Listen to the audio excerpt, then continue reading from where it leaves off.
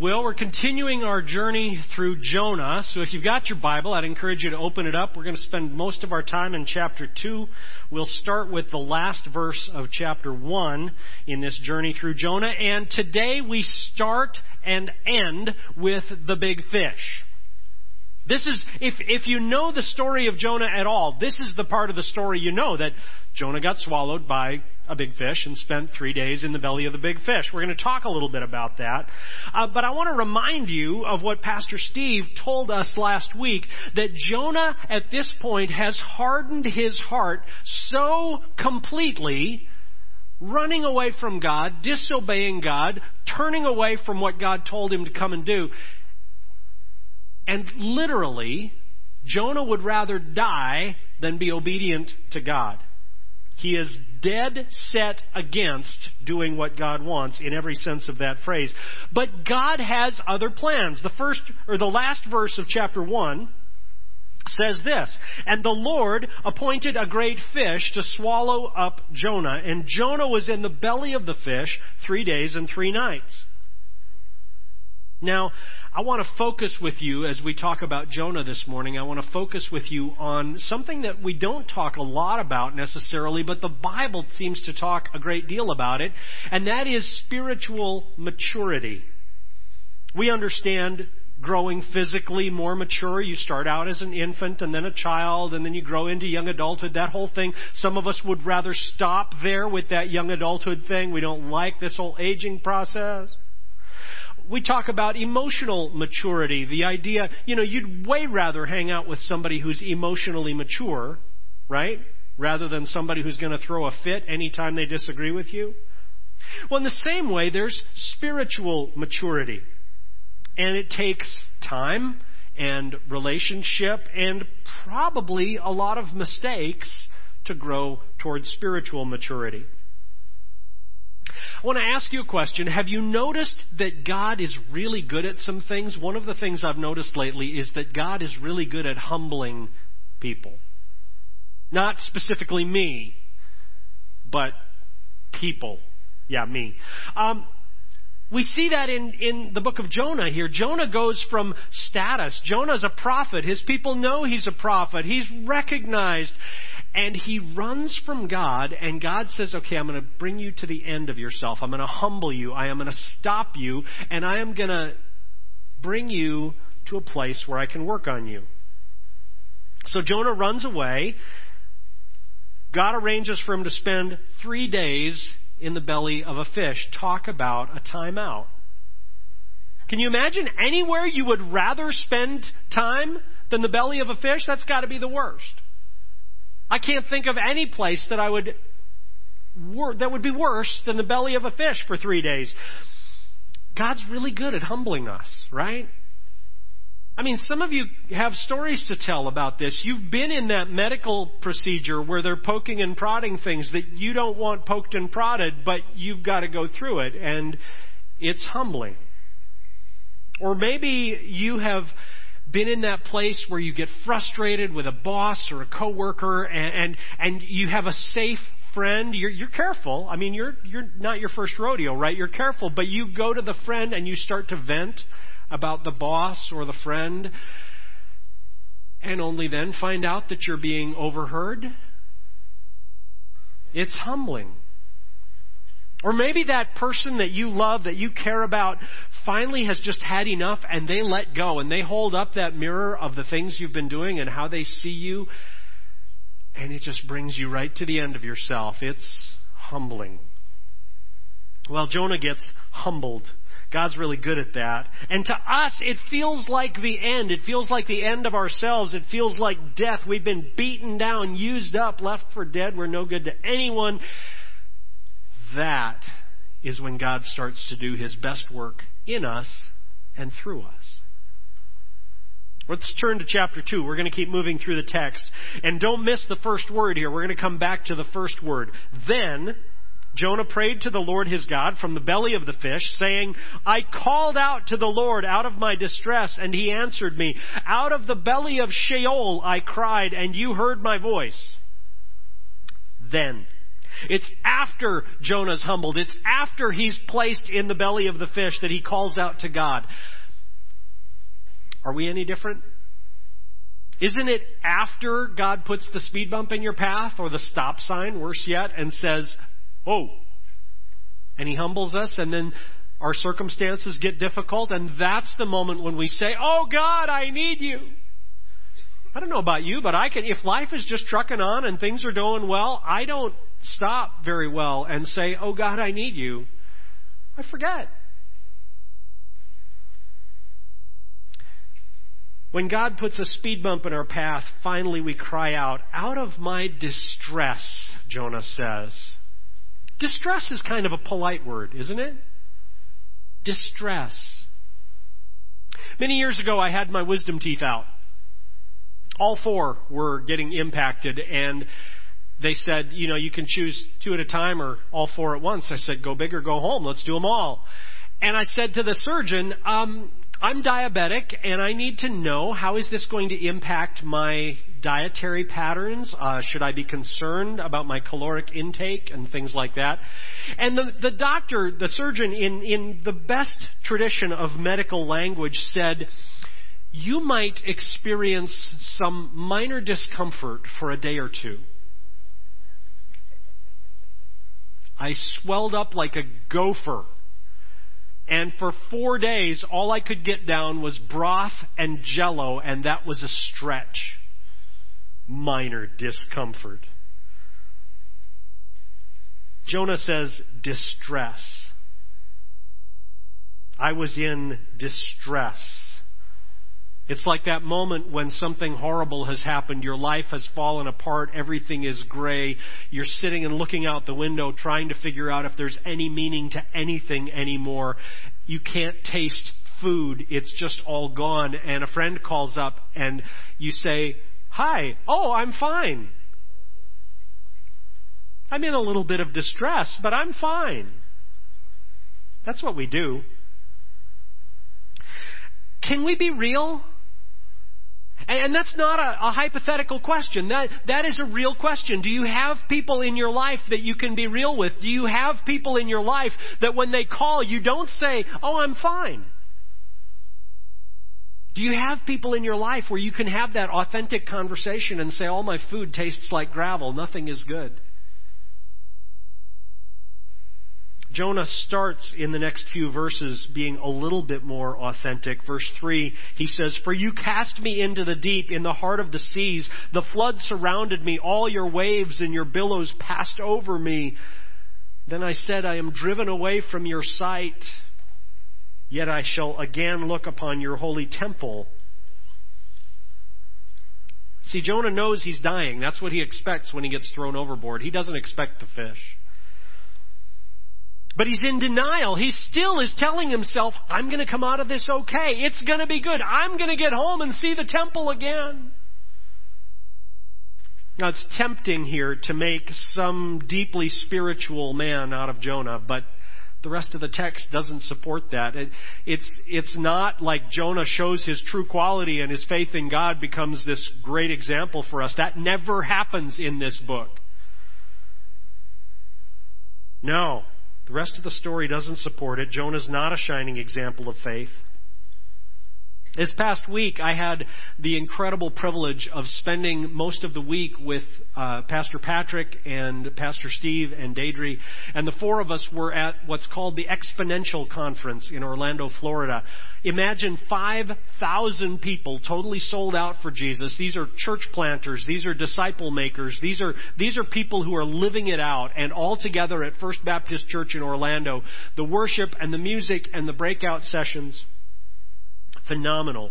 I went to a breakout session and they passed out this little booklet and it included this handout. And as I was thinking about Jonah and praying through this morning, this diagram really came to mind. See, this is a diagram of how we grow towards spiritual maturity. We start at noon up here, and the details aren't important, but I want you to see the illustration because about 1 o'clock, that's where we come to faith in Jesus. That's the point at which we surrender. And so we'd say that just about the entire wheel, you're a Christian.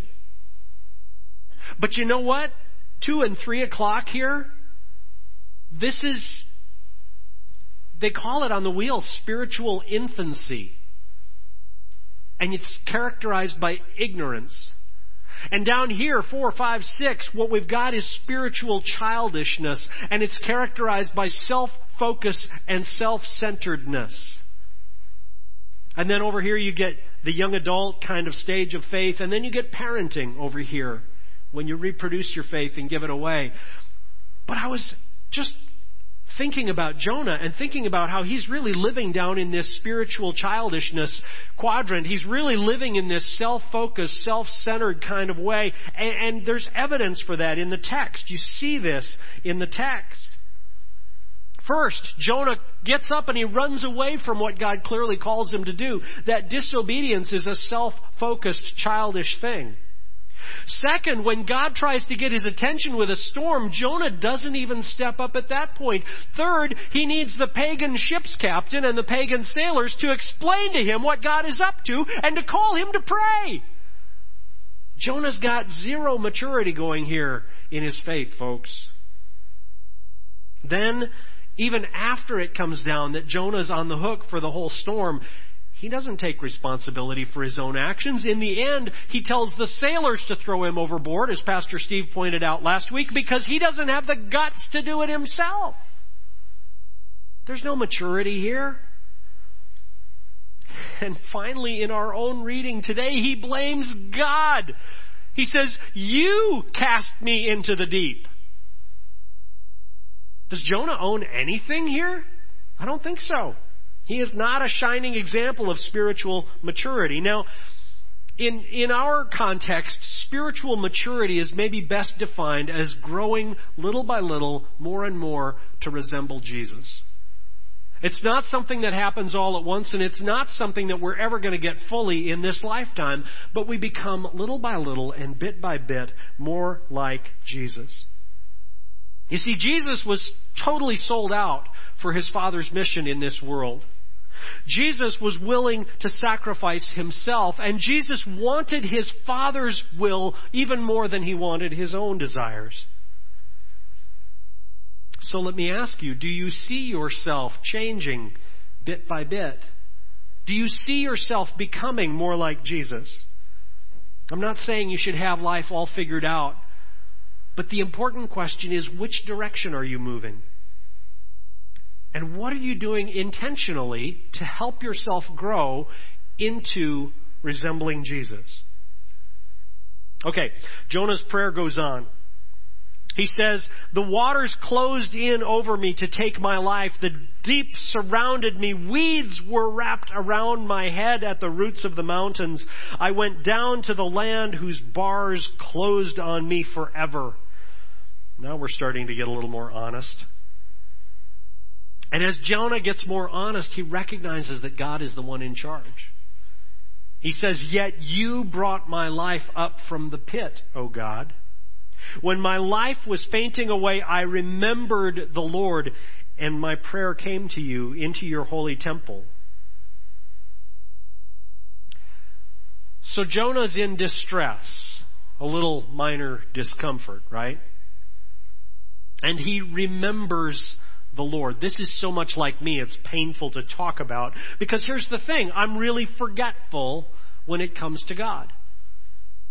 Like I said before, I'm really prone just to get ahead of steam and keep going. I heard Matt Chandler give a talk on this a few years ago, and it has stayed with me over and over again. I think about this. He was talking about Resurrection Sunday morning, when Jesus is risen from the dead. And the way it goes in Luke's gospel, the women have come to the tomb. They come because Jesus was buried in a hurry, and he wasn't buried very well. And so they come back. They're going to anoint his body. They've got spices and aloes and things. And they're just going to anoint Jesus' dead body and then rewrap it and make sure it's carefully placed in the tomb. But when they get to the tomb, Jesus is risen. He's gone, and there's an angel there. And the angel says, "Don't you remember? Don't you remember? Jesus told you this is going to happen, that he's going to be arrested, and he's going to be tried, and he's going to be beaten, and he's going to be crucified, and he's going to die, and he's going to be buried. And then on the third day, he's going to rise. Don't you remember?" And Luke's gospel really intentionally says, and they remembered. And they remembered. And that's really good news for us. Because we do this all the time. Let me give you an example. When things get bad, when things get difficult, when life circumstances don't go well, when I face disappointments or roadblocks, I am very prone to say, God, what are you doing? Why are you treating me this way? How could you let this happen? And then God will quietly say, remember? Remember, I told you this kind of thing was going to happen. Remember? Because when we start reading Scripture, when we start digging into God's Word, it's on just about every page. You can go to Romans chapter 5, where Paul says that suffering produces endurance, produces character, produces hope. Or you can go to James, where James says, count it all joy, my brothers and sisters, when you experience various kinds of trials. Or you can go to Hebrews 12, where the author of Hebrews says, don't let all that stuff cling to you and weigh you down. Fix your eyes on Jesus. Look at Him, the author and perfecter of your faith. Or you can go to Jesus' own words in John's Gospel, where Jesus says, in this world you will have trouble. But take heart, I've overcome the world. Over and over and over again, Scripture tells us that we're going to have this kind of thing. And then we say, oh yeah, you did tell me you were going to do stuff like that. You did tell me that it was going to be difficult and I was going to need to endure. You did tell me you were going to work through my sufferings to bring me to holiness. You did tell me all of that. I totally forgot.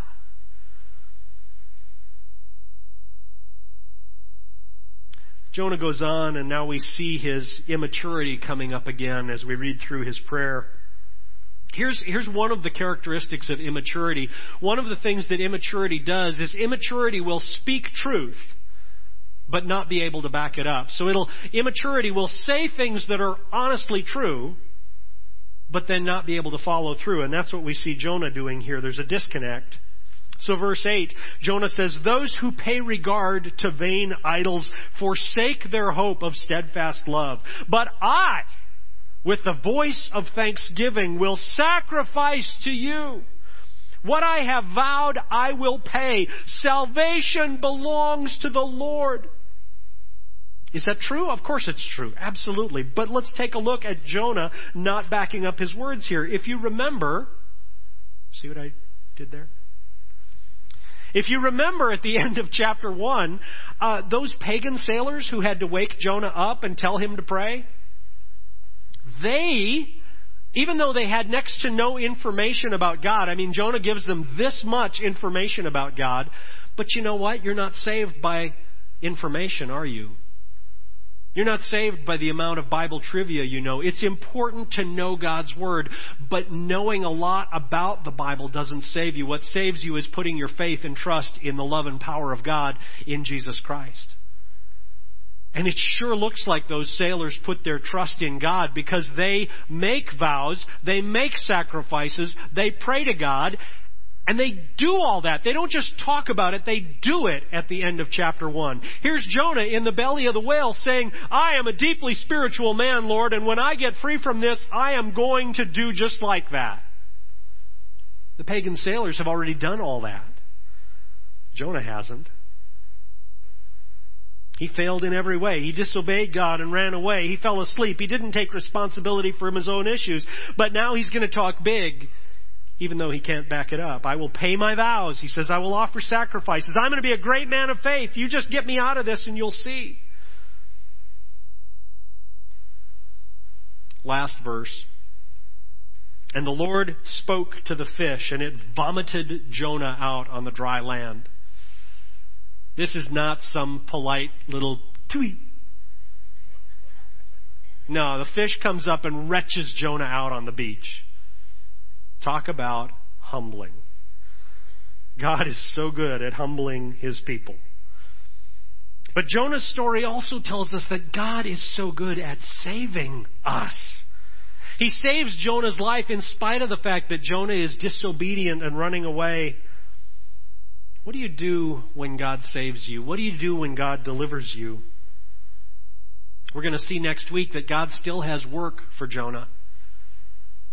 See, here's the thing. You're not saved by your obedience. God saves you out of His grace and love and mercy, but you are saved so that you might be obedient to God, so that you have the privilege of stepping up to join Him in what He's doing in this world, so that you can say, teach me how to live in a better way, Lord.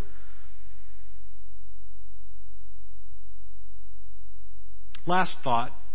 Did you know that Jesus talks about specifically this part of the book of Jonah?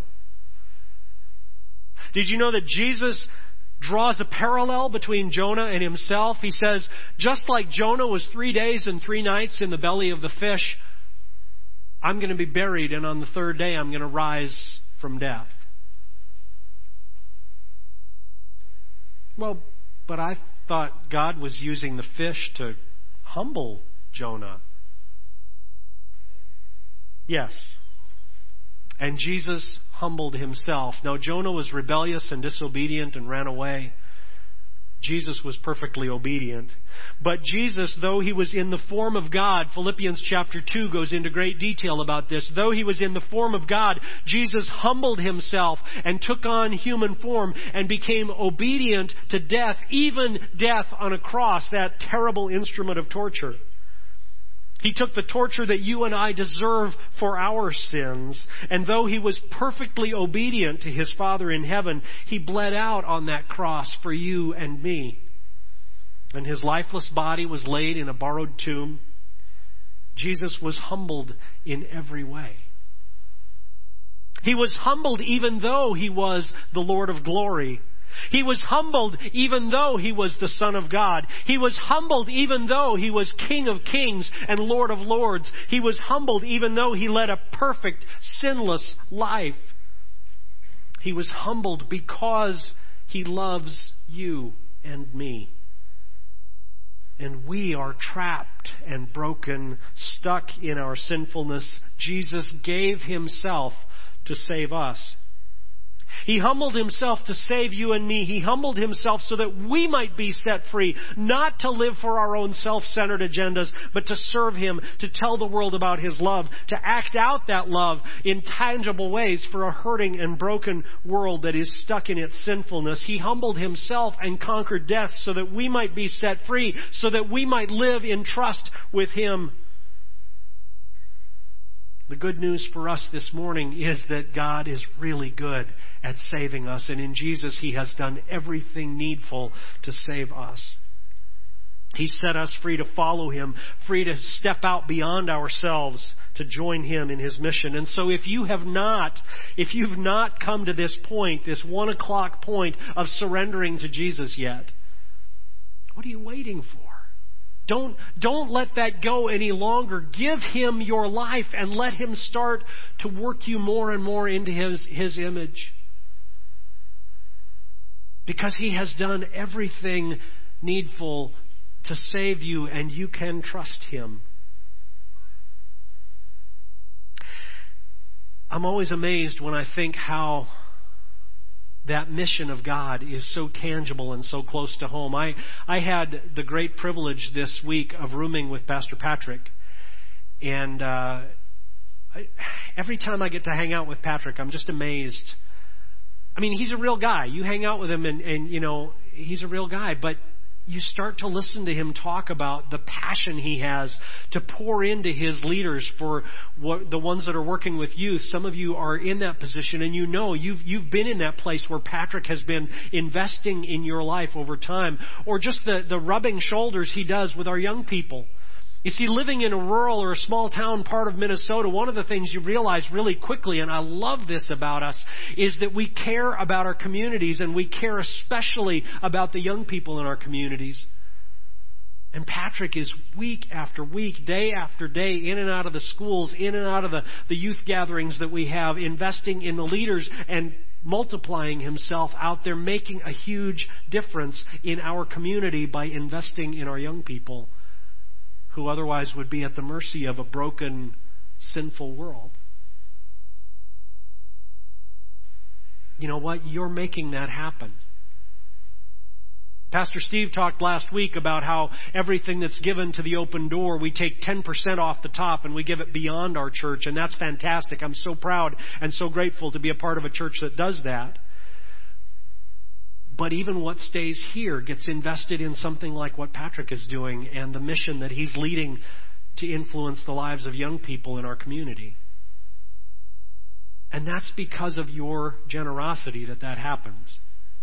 You see, that's a tangible way of saying, I want to live over here. I want to be a part of this mission. I want to be investing in what God is doing. I want to be joining God in helping people come to know Jesus, helping people get set free.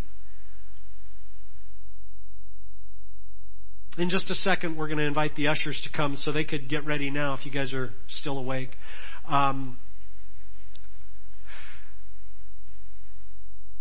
But I want you to know that what you're doing in this mission is making a real difference in the community. Would you stand and let's pray together?